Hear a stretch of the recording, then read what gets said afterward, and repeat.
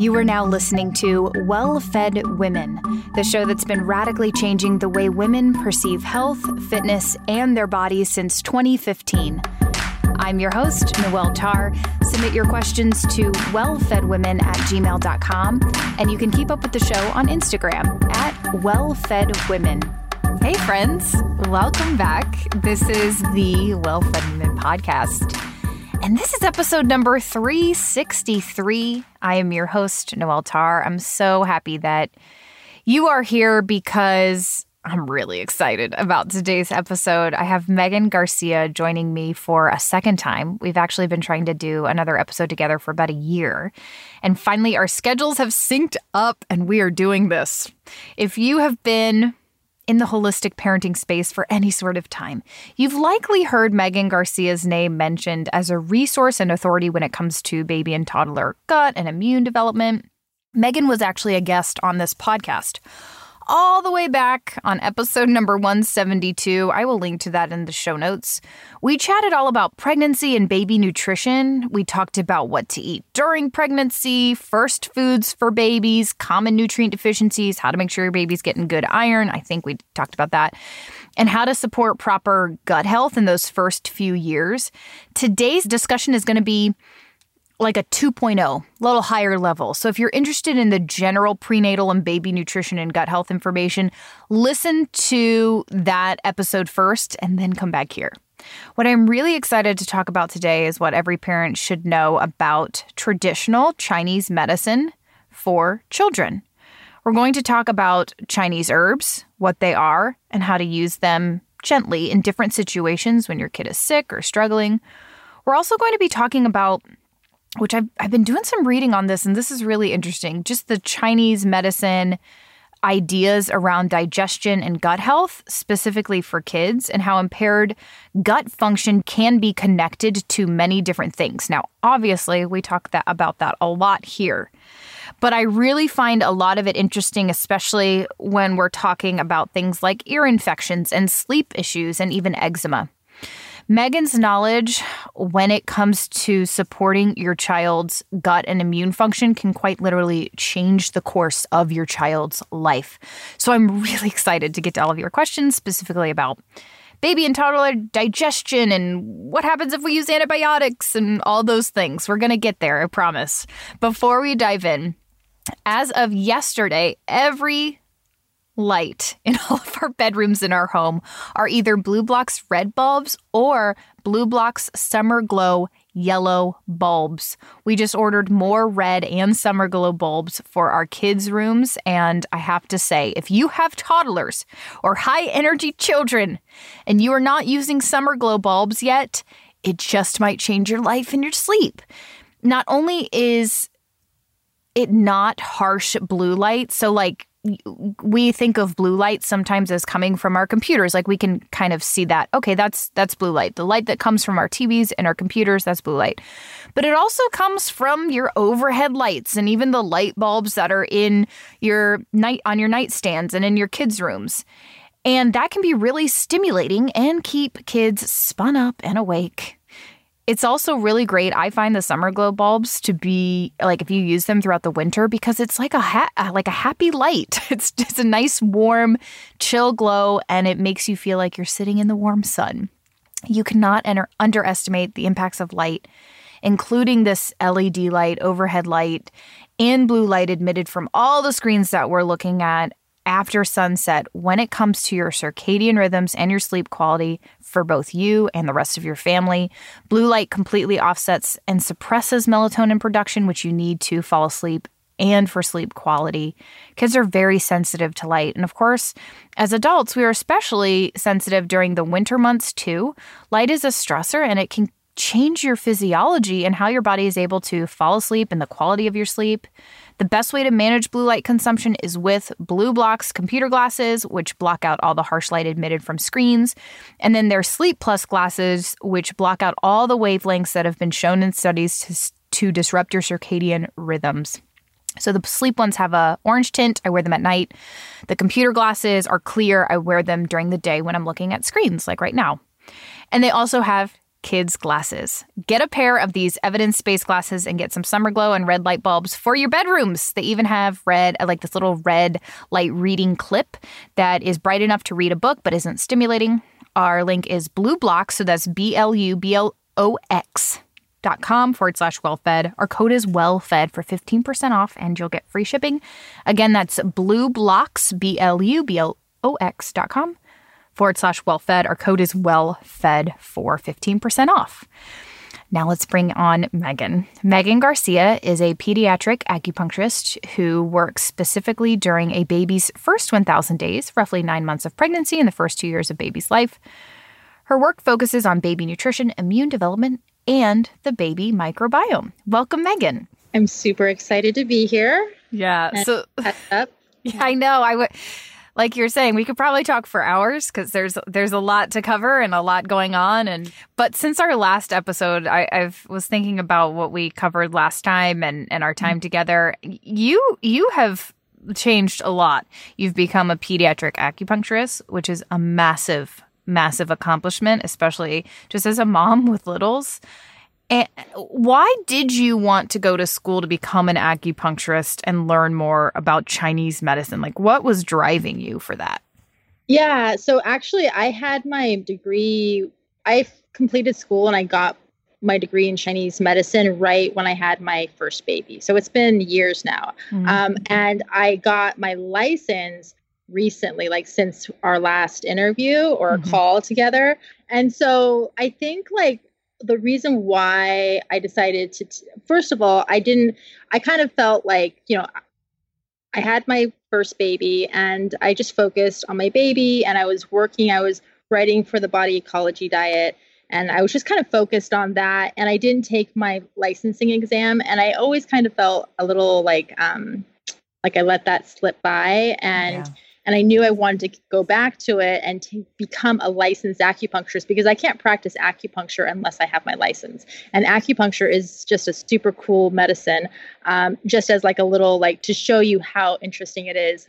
For example, the other day I was having shoulder pain, like kind of pinched shoulder weird issues. And there's this point on the leg, it's stomach 38.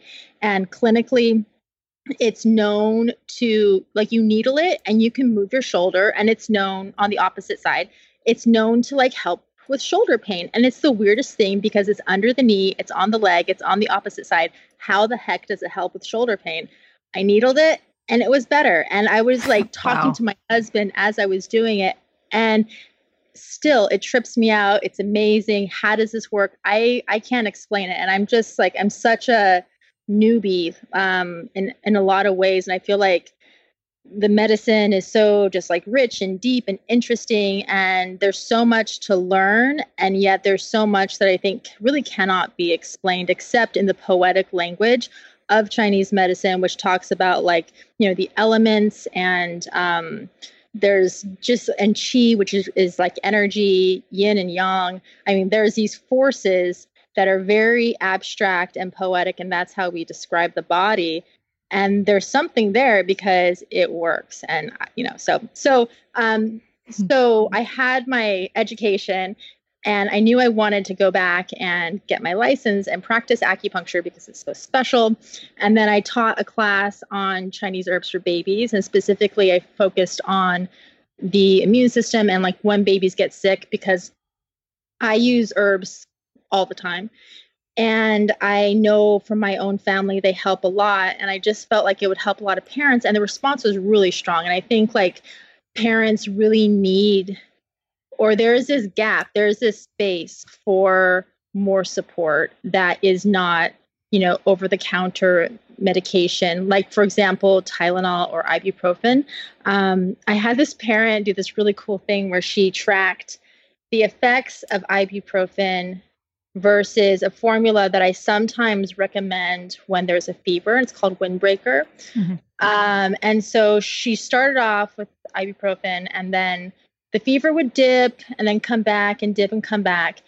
And when she tried the herbs, the fever dropped significantly and it didn't come back. And so, how I can see that is a lot of the herbs in the formula are cold, and we'll talk about this in a minute, but they're described as cold. So they're cold herbs, so they're going to counter, right, the hot fever. And these cold herbs are often like really antibacterial and antiviral.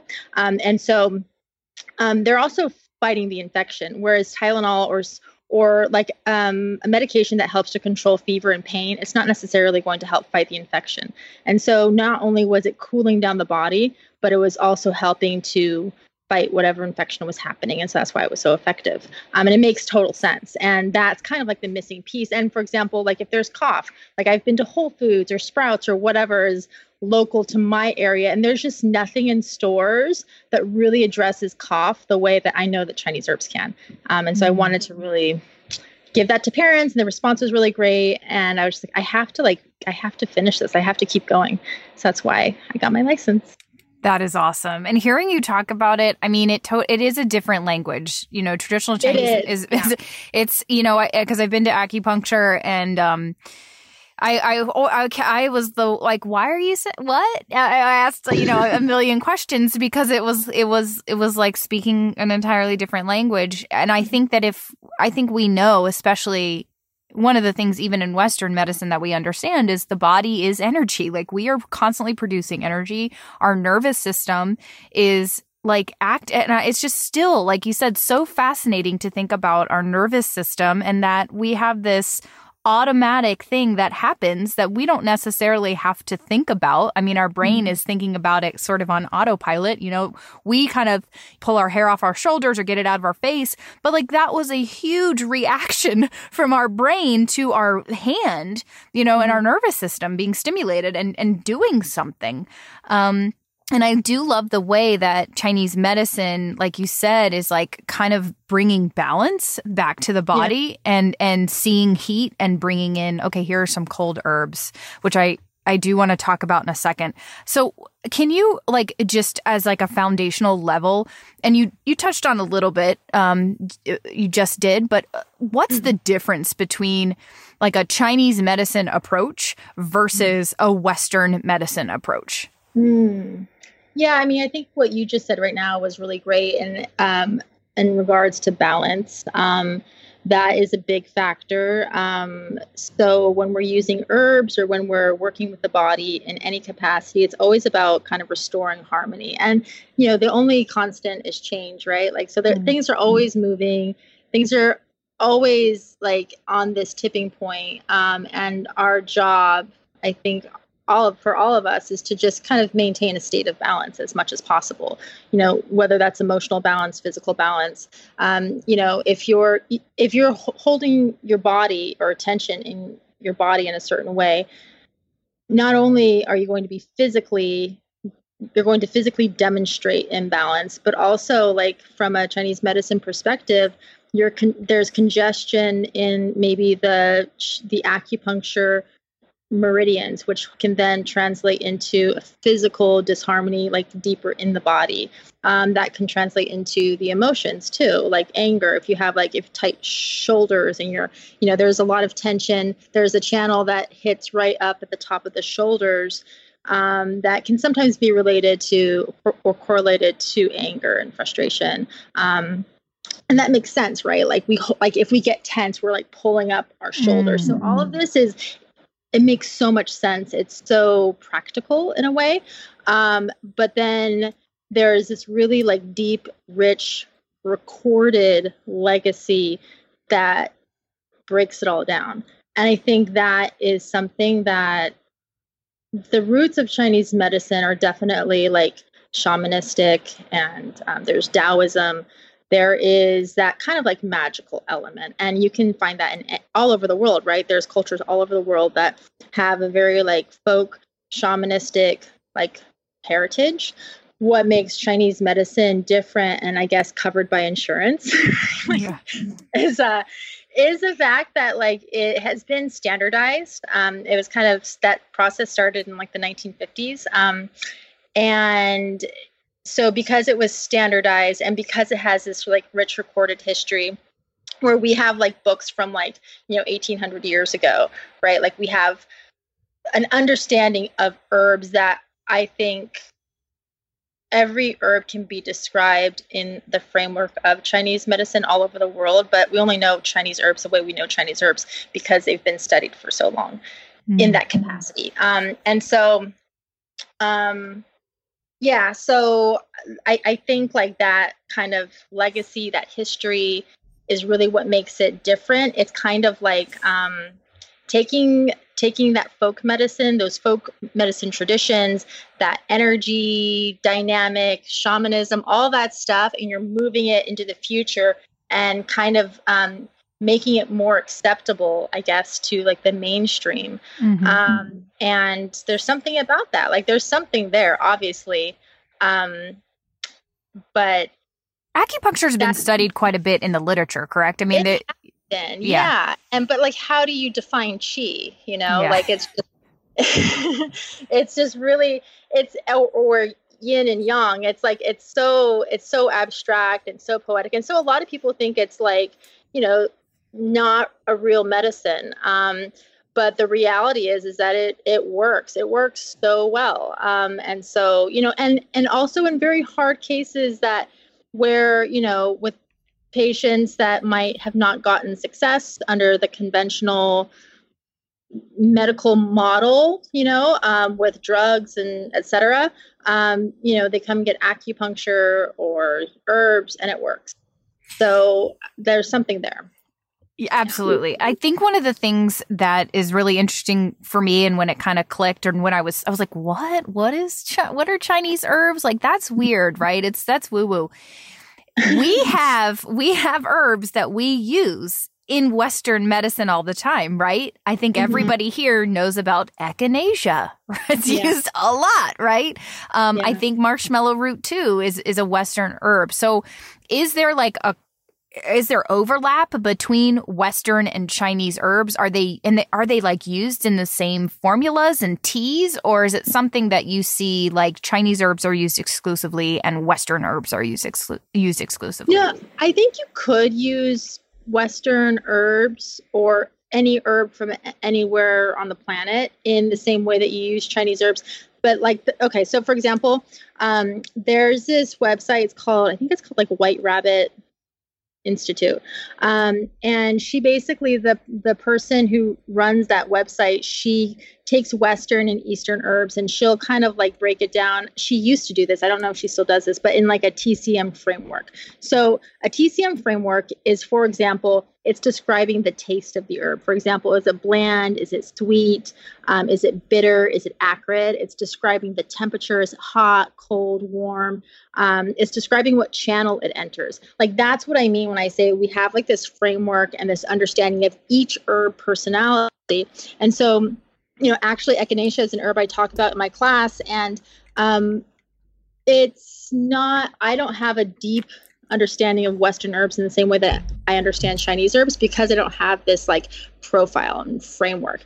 But from my understanding, echinacea is a pretty cold herb and it clears heat from the lungs and the stomach.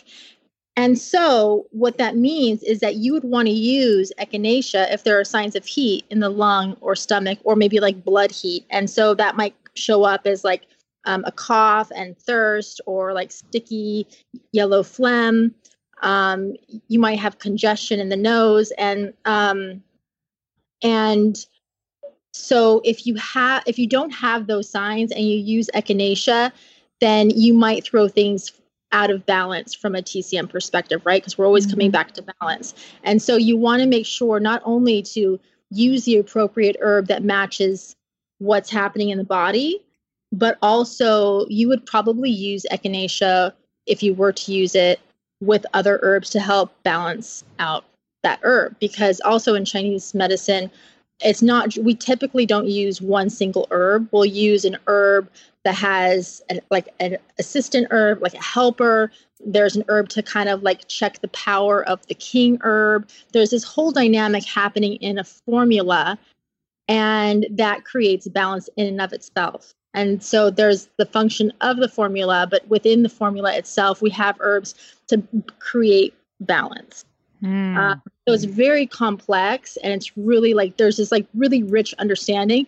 And when it comes to Western herbs, I don't have that framework and I don't have that understanding. Like a Western herb could be antibacterial and it clears the sinuses and it helps with, X, Y, and Z. But I'm like, what does it taste like? What's its temperature? Like, what's it going to do in the body? Because that's how I think about the body. I think about like excess or deficiency, heat, cold, all of those things. And so if you don't have that whole map, it's really hard to kind of like plug the pieces in. For me personally, and there's other people that I know, like I have this friend, she works with herbs in a really intuitive way. And they're all like Western local herbs. And so she's very much into local herbalism, which makes 100%, it makes sense.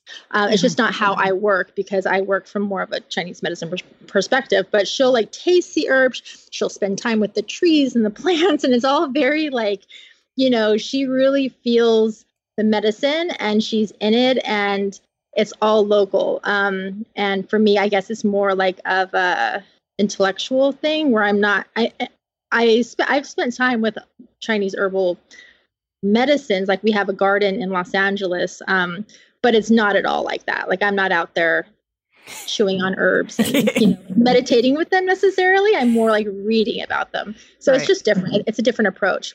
Yeah, both work and both are great. But that's kind of the difference there.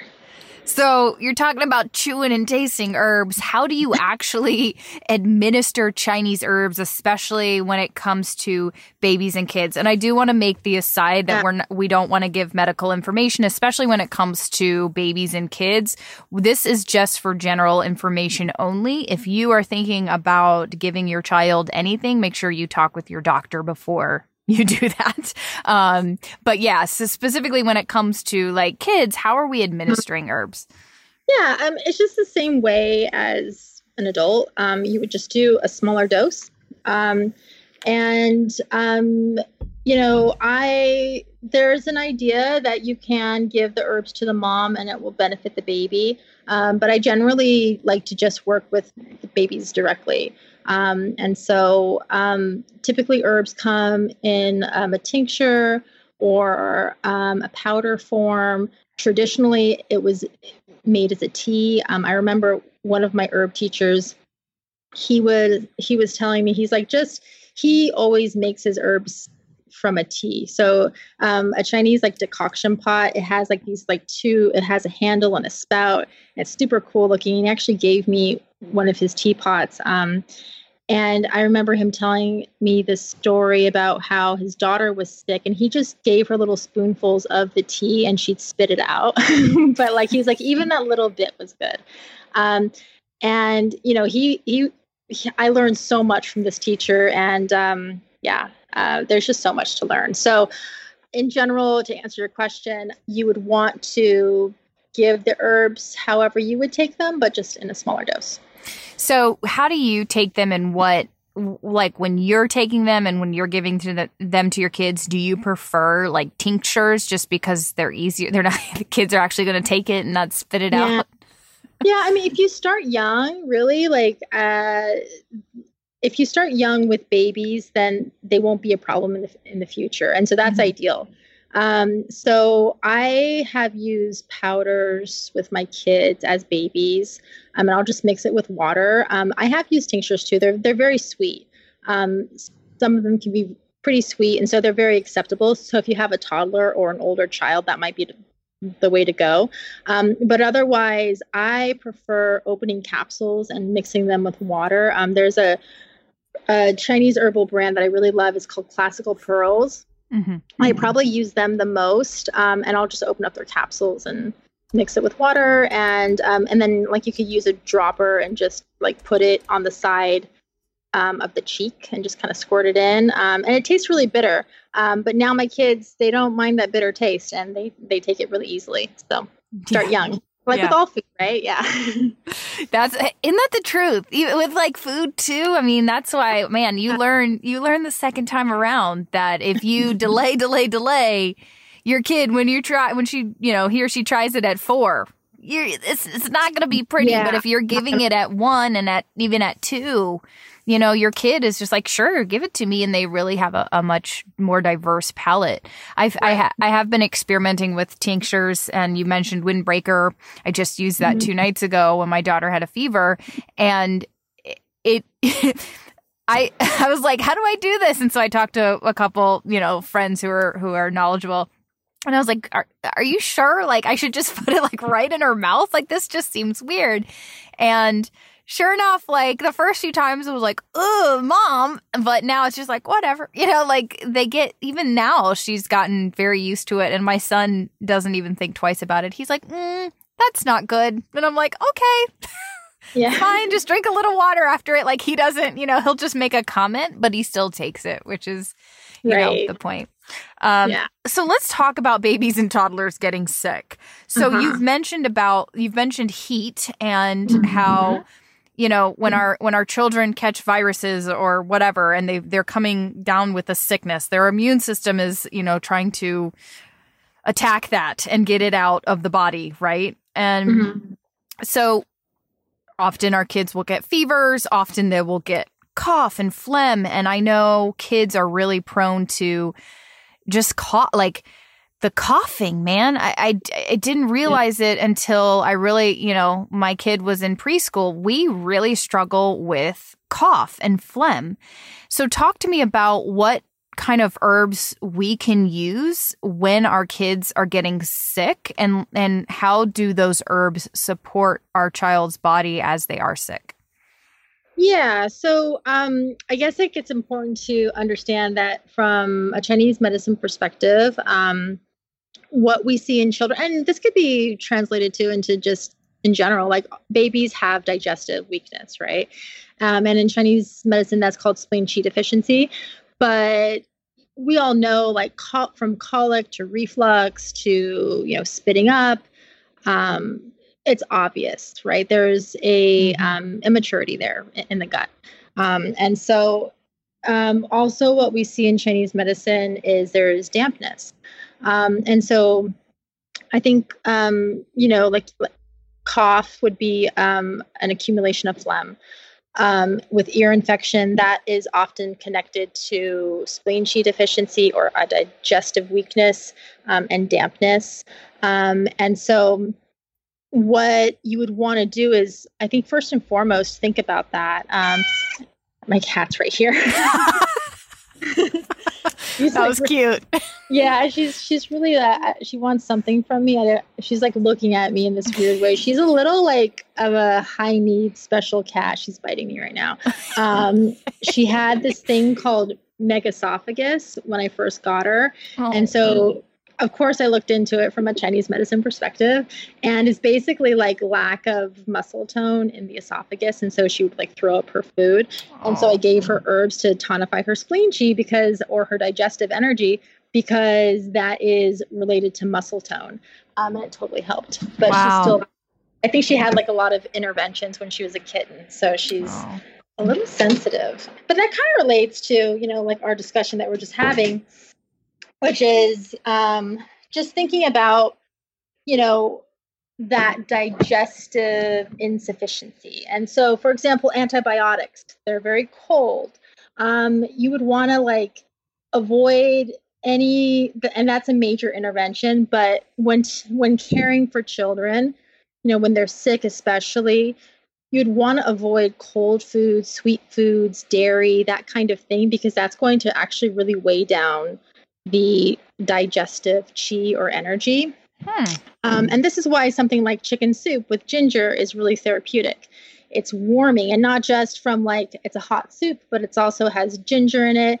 If there's cough, you could add some spring onion. Like there's different foods that actually have a lot of therapeutic value, or spices that are in your kitchen right now that you can use to kind of like balance out what's happening in the body. And I have a blog post on spices. And that's really useful because most of us have like, you know, onion, ginger, turmeric, clove, coriander, right? Cumin. Those are pretty common cooking spices. But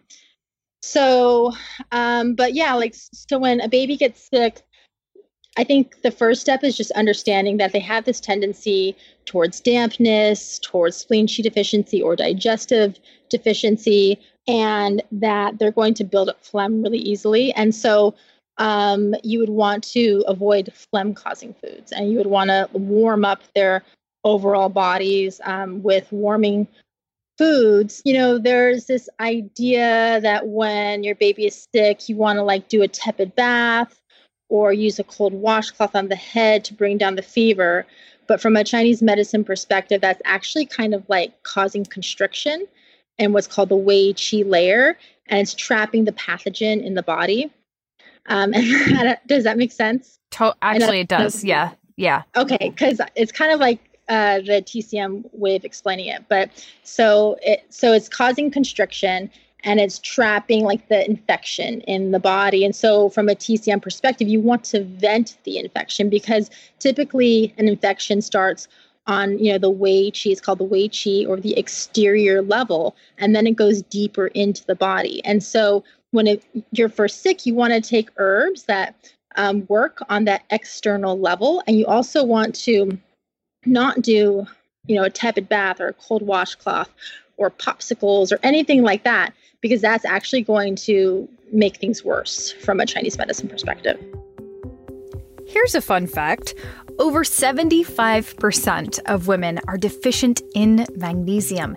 And if you are deficient, it can cascade into other problems. In fact, women may actually deal with more health issues than men from not getting enough magnesium. This is because magnesium, of course, supports sleep, it helps to manage blood sugar and insulin, and is anti-inflammatory, but it actually fuels healthy mitochondria, which is important for hormone health for women because steroid hormones are made in mitochondria. So it serves an important role in helping to balance hormones and moderate your monthly cycle. The truth is, most magnesium supplements you'll find in health stores or online or on Amazon use only the cheapest synthetic forms of magnesium. And since they're not full spectrum, they don't have bioavailable forms, they may not actually raise your magnesium levels, and you may not see improvements. There are actually 7 unique forms of magnesium, and it's important to take a compound supplement with multiple forms to experience the calming, health-enhancing effects. This is why I love Magnesium Breakthrough. I've been taking it for years. It is a compound supplement with 7 unique forms. I have been taking 2 every night before bed, and it's one of the only nutrients that is an absolute must for me daily. It's made such a difference in my sleep and anxiety at night. For our exclusive offer, go to magbreakthrough.com/wellfed. Our code is wellfed10 to save 10% off. Again, it's magbreakthrough, so magbreakthrough.com/wellfed. I purchased my Magnesium Breakthrough with that link. I buy the bulk option so that each bottle is just under $30. If for any reason you don't love it, you can get a full refund up to 1 year after you purchase, which is one of the things I love about Bioptimizers. Again, that's magbreakthrough.com/wellfed. Our code to get 10% off is wellfed10. Yeah. I actually really, intuitively, I can see what you're saying. There's so much overlap because when we're talking about, I think this is a practice that I just do as a mom because I think I understand nutrition and what you said, phlegm-causing foods. So, we avoid dairy, right? We avoid sugar when our kids are sick because dairy can just cause a lot of phlegm. And it's interesting that from a Chinese medicine perspective, those are foods also that Chinese medicine is saying, there's actual reasons to avoid these. We don't want foods that are going to constrict the body or do things that are going to constrict the body. We want to actually kind of let the body do what it needs to do and provide warming foods and kind of release the virus. I think that makes a lot of sense. Katie has a great question for us. She said, do you have a good immune protocol when they pick up a cold in terms of Chinese medicine? So what herbs do you use?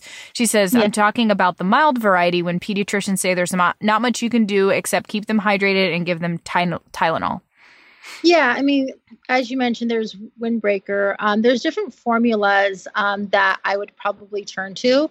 But it really depends on how it's presenting. And that goes back to that understanding of, you know, is there a lot of heat? Is there a lot of excess? Is there more deficiency? Is there more cold signs? And so you really want to, going back to echinacea, for example, like we wouldn't want to give echinacea if there's a lot of deficiency and already cold in the body, because it's a very cold herb. And so you really want to kind of meet the body where it's at. And so it really depends on how the infection is presenting, because there might be fever, there might be no fever, and a runny nose, right? Mm-hmm. It could be a viral infection in each case. And so there's nothing a doctor can do. And even with like ear infections too, often like antibiotics are not very effective. And there's, I don't know that there's a lot that can be done when it comes to ear infection beyond tubes, especially if it's reoccurring ear infection. And so from a Chinese medicine perspective, there are specific herbs that more work with like the liver qi or energy, and like the spleen qi to kind of like address that. And so it's pretty complex. And so I would probably recommend that parents, like find a local acupuncturist and just have them, there's my cat again, and just have them like on call or build that relationship, because especially, the baby gut is a very important thing to care for, that like especially that first year. And so if antibiotics do come into the picture, you're probably wiping out a lot of microbes that are important for immune development. And so that's something to think about. And so the benefit of using Chinese herbs and building a relationship with an acupuncturist. I also have a class that's really, if you can't afford an acupuncturist or it's not accessible, my class like gives a ton of information, and I try to be as accessible as possible. And it's all information for educational purposes. Like you're not my patient. Yeah. When you take the class, but it does provide kind of like a resource, and a lot of these herbs can be found online. And the company that makes, for example, Blue Poppy, they used to be exclusively only available to acupuncturists, but I think they just opened up like a sister company where like it's literally Blue Poppy under a different label, and they're just putting out the herbs for like the public. And so having that kind of understanding of what the herbs do and how they function in the body, and going to a reputable source for those herbs, or building, if you can, ideally you're working with an acupuncturist, that's going to be probably the best direction to go. And you mentioned windbreaker. So like when kids have a fever, you're going to give more cooling herbs, something like a windbreaker. Is a windbreaker a cooling blend? Is that why you said you give that with a fever? Right. So it can be great if there's, a fever, and the skin is hot to touch, because, right, it has a lot of cooling herbs. It also has herbs for kind of like phlegm in the muscle layer. And so, that's kind of like a really great go-to. But I would say that it's not always what I would use. And I don't use it 100% of the time. Because remember, a lot of babies have like what's called spleen qi deficiency or digestive weakness. And so, I would probably also want to support that so that they have the energy to kind of like move the infection out of the body. If you're just kind of like clearing, you're doing a lot of clearing and you're not doing any supporting, that can also be kind of an issue sometimes. So just as like a personal question, so if a child doesn't have a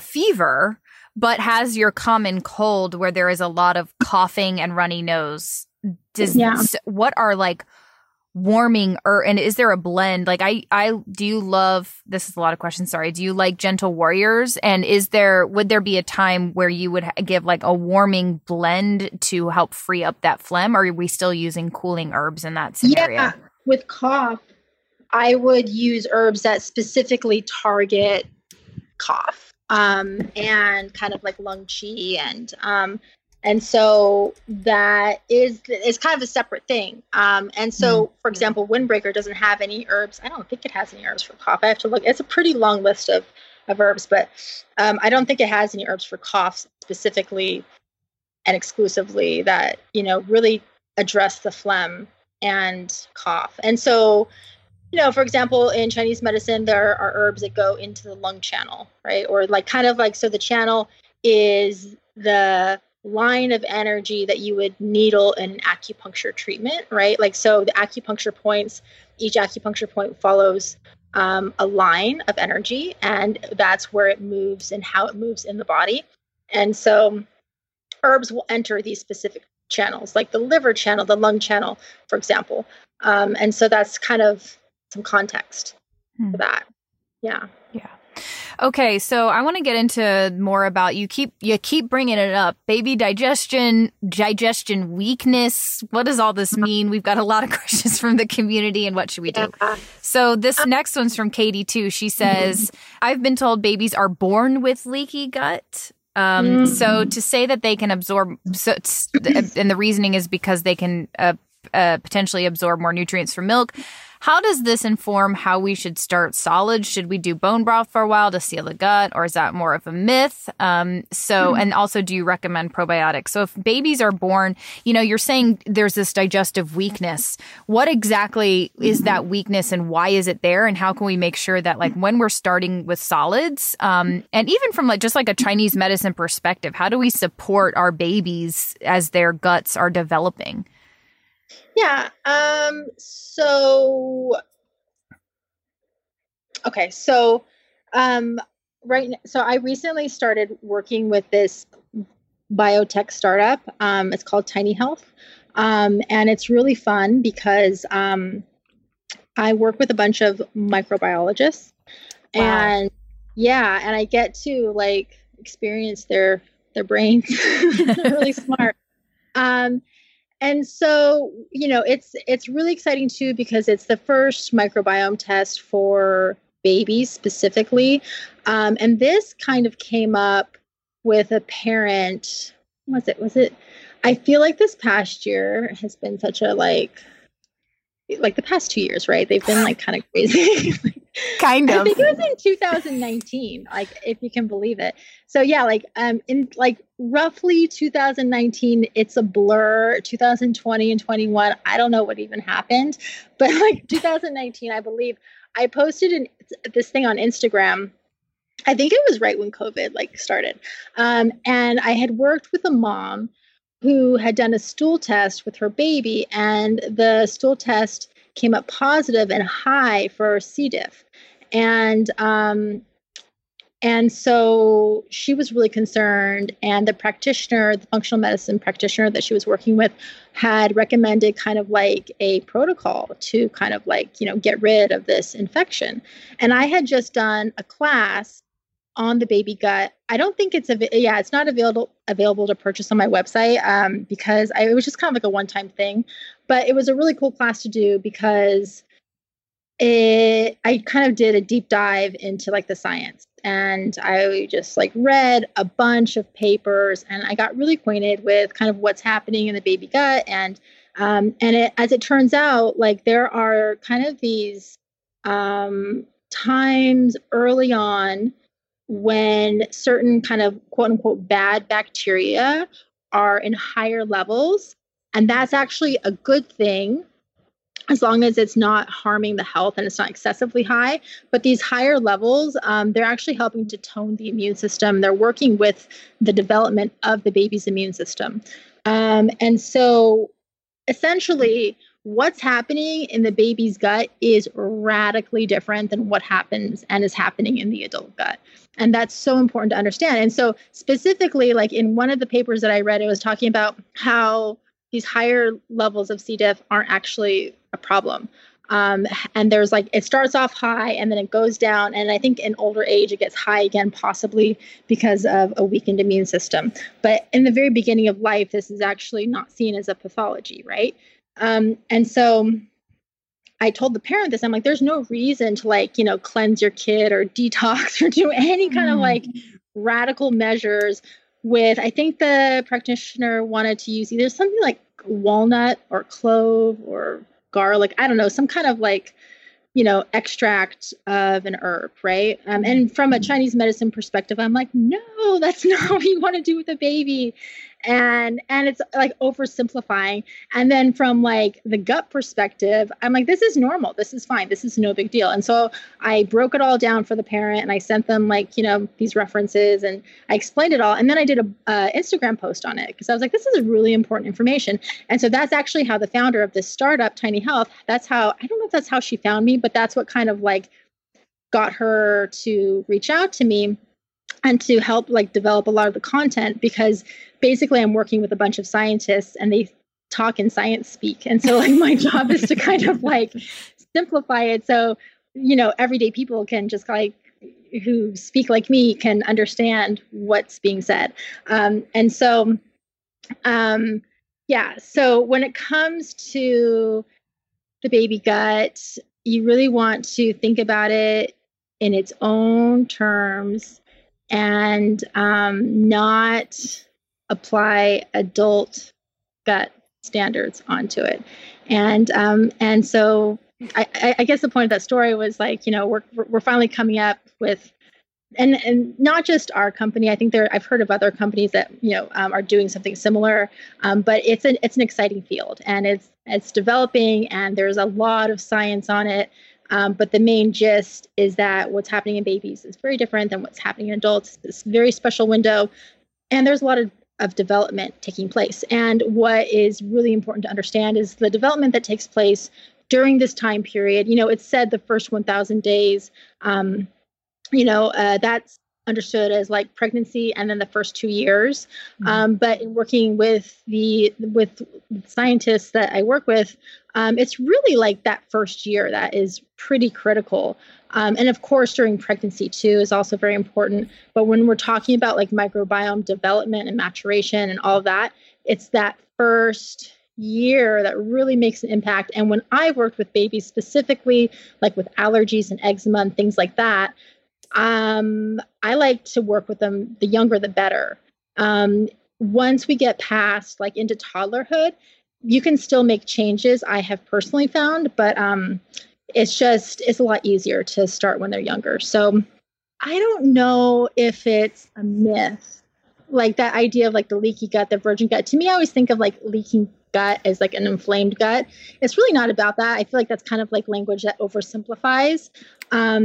I think it's just what's happening with babies is there is exposure to microbes. There was a 2014 paper, and I remember reading this like back when I first started blogging, and it was how in the placenta, and I actually wrote an article on this for Body Ecology back when I used to write for them. There were microbes found in the placenta that were in the mouth. And so this was like a big deal in like 2014, 15, right? Like this, oh my God, they're like, kind of like when we found out that breast milk isn't sterile, like, the body isn't sterile. So babies are exposed to microbes. Are they living? What's the impact? We don't know, but there is some level of exposure happening during pregnancy, but it's really when baby's born, that is when they really take on a lot of like a microbial imprint, right? And so that's why birth matters, how baby is born. That's why breastfeeding, like if you're able to do it or not, that's why that's important. And so when it comes to solids, if you look at like the DGA, the dietary guidelines for Americans, it just came out, right? Like 2020, 2021. Mm-hmm. I feel like it just came out like last year. And it's great. Like I've read through it. Somebody who I think, so there's this lady, her name is Catherine Dewey. And I remember I used to like fangirl over her, and like, she's a professor at UC Davis, and she wrote some really cool papers. And when I first started blogging, I was like, oh, she's so like, she gets it. Like she understands. And so she's very much like, pro meat for babies, like feed babies meat. They need meat. Because you see so many pediatricians like recommend like, avocado or cereal. Yeah. But she like broke it all down. She explains it. And so I believe she is helped to edit or advise she was on that board. I'm not sure, but for sure she did do a response in a paper that analyzed the DGA. And so her response was really astute. She talks about responsive feeding in the guidelines like that were put out. They talk about allergen exposure. They talk about meat. They talk about iron. They talk about literally like kind of like what my first foods class is. Like they really like cover a lot.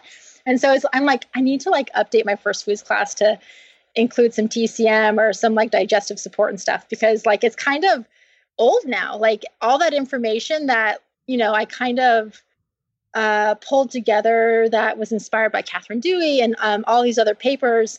It's like really public. And that actually started. So back when I first started to blog, there's this thing that I had read about, and it's called the B24 project.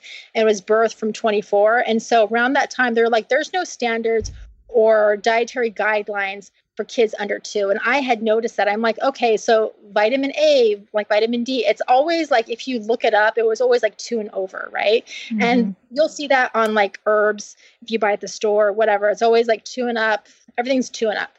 And so that's what made me kind of create that class, was because there's information on the nutritional needs of babies, but it's just not like widely talked about. It's not like you can Google it and it'll come up in the nutritional guidelines of X, Y, and Z. So that's what started me to like read those papers and kind of deep dive into that.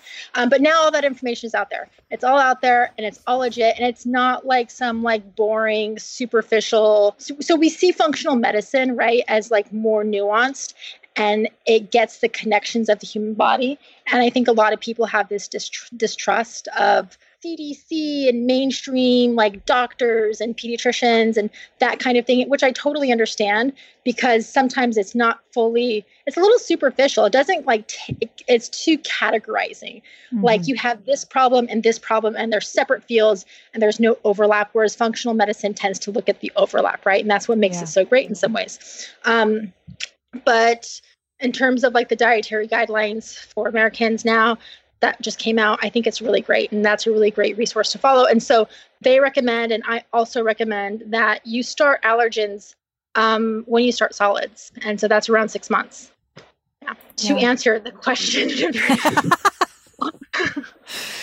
I know we're coming up on time, and I have 2 questions that I think are really important when we're talking about digestion, because not everybody has a perfect scenario where they had a vaginal birth and, breastfed perfectly and no antibiotics. So if we got a lot of questions just about the, when babies are exposed to things like Tylenol and things like antibiotics, what can we do? And do you recommend that in our first episode, we talked about when does baby need probiotics? And you said that it's in 2 scenarios: when baby has had C-section, and when it's a C-section baby, and or when a baby's had antibiotics. So can you maybe just review that for us? Like, how do you heal the baby's gut? How do we set our kids up for success when they have had antibiotics and or there's been over-the-counter medication, given? What's really cool, so that recommendation came from a paper that I read from 2015, and it's called Mom Matters. And it's like, this is like a roundabout moment. So what's really cool is the startup that I'm working with, one of the authors of that paper is on the advisory board of the startup that I'm working with. But anyways, and so we refer to that paper a lot.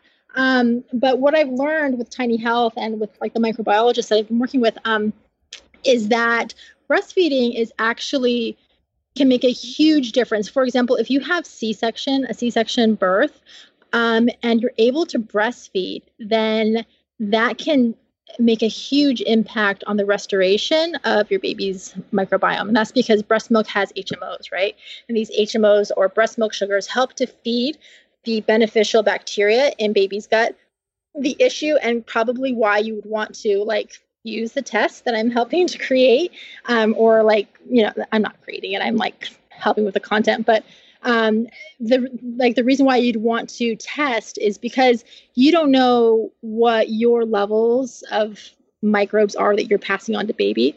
And so because all of us have been exposed to antibiotics, right? And so we're all coming into this picture with our own kind of affected ecosystems, so to speak. And so, right. And so what are you passing on to your kiddo? And then if you're able to breastfeed, this helps tremendously. And so that's one thing that I've learned when working with them. And that was based, I think, on a very recent paper that came out in like 2020. So that's kind of like new information. Breastfeed if possible. If you're not able to breastfeed, you would want to use a formula with HMOs. And I don't know that there's a lot of like great quality formulas that actually have HMOs. So I would probably add something. You could add HMOs to the formula yourself. I use the Probiotic Immune from Seeking Health, which does not have HMOs in it, but it is a prebiotic. And so sometimes I use that with babies. So there's like also space for products that need to be developed to continue to support babies if you're not able to breastfeed. If you're not able to breastfeed too, you could consider donor milk. That's something that I think needs to be normalized and maybe like more accessible. For me personally, like I was thinking about it and I'm like, wow, like I didn't even realize this, but if I couldn't breastfeed, I don't know that I would have felt comfortable using donor milk. Like to me, it feels scary. It feels weird. Like I don't know. And maybe that's weird of me to think that, but I was thinking about it and I got really like real with myself for a minute. And I was like, 9 years ago, like 4 years ago, would I have been able, or would I have felt comfortable using donor milk? And I don't think I would have. And I just think it's because there's not a lot of education around it and it's not super accessible. And I've heard it's really expensive. And so, more education and more accessibility when it comes to donor milk, I think would be probably a really good thing too. So, and in terms of a probiotic, yes, you want to use like a bifidobacteria heavy probiotic.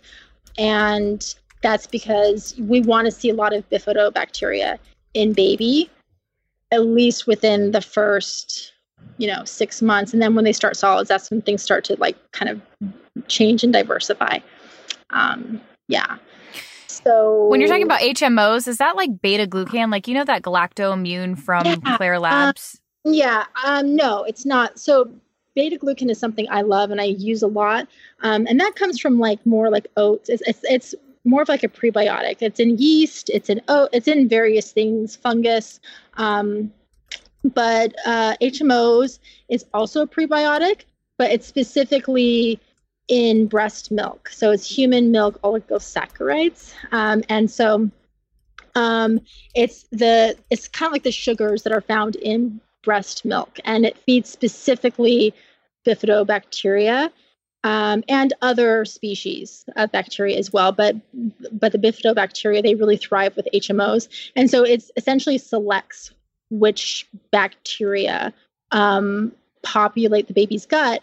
And they're so important that when you like break down like kind of the solid components of breast milk, like you take out the water component, it makes up a third of what's in breast milk. That's how much HMOs babies get.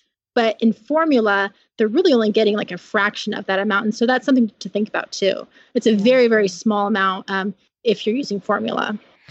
So I'm going to link to my past episode with Megan Garcia, number 172, into the show notes. Also, Megan has 2 classes. If you're dying to know more information, Chinese Herbs for Babies, and that's the one that is all about just herbs in general and Chinese medicine for babies. And then First Foods and Beyond, which is really going to dive deep into exactly what foods need to be given to your baby, and what's going to set your kid up for success. And then I have noticed too, you have a shop page on your website where you do have specific supplements and stuff like that. And I will link to that too in the show notes. Megan, I need to have you on again. Would you like to do a round 2? I would love to. Okay, good. Because we'll dive deep into all this stuff even more. Thank you so much for being here. I'm going to let you get to your meeting, but I so appreciate you. I appreciate your time, and thank you for helping all of us. So great to catch up with you all. Yeah. All right. For more from Megan Garcia, megangarcia.com. My website is coconutsandkettlebells.com. Thanks so much for being here, guys. We will talk to you next week.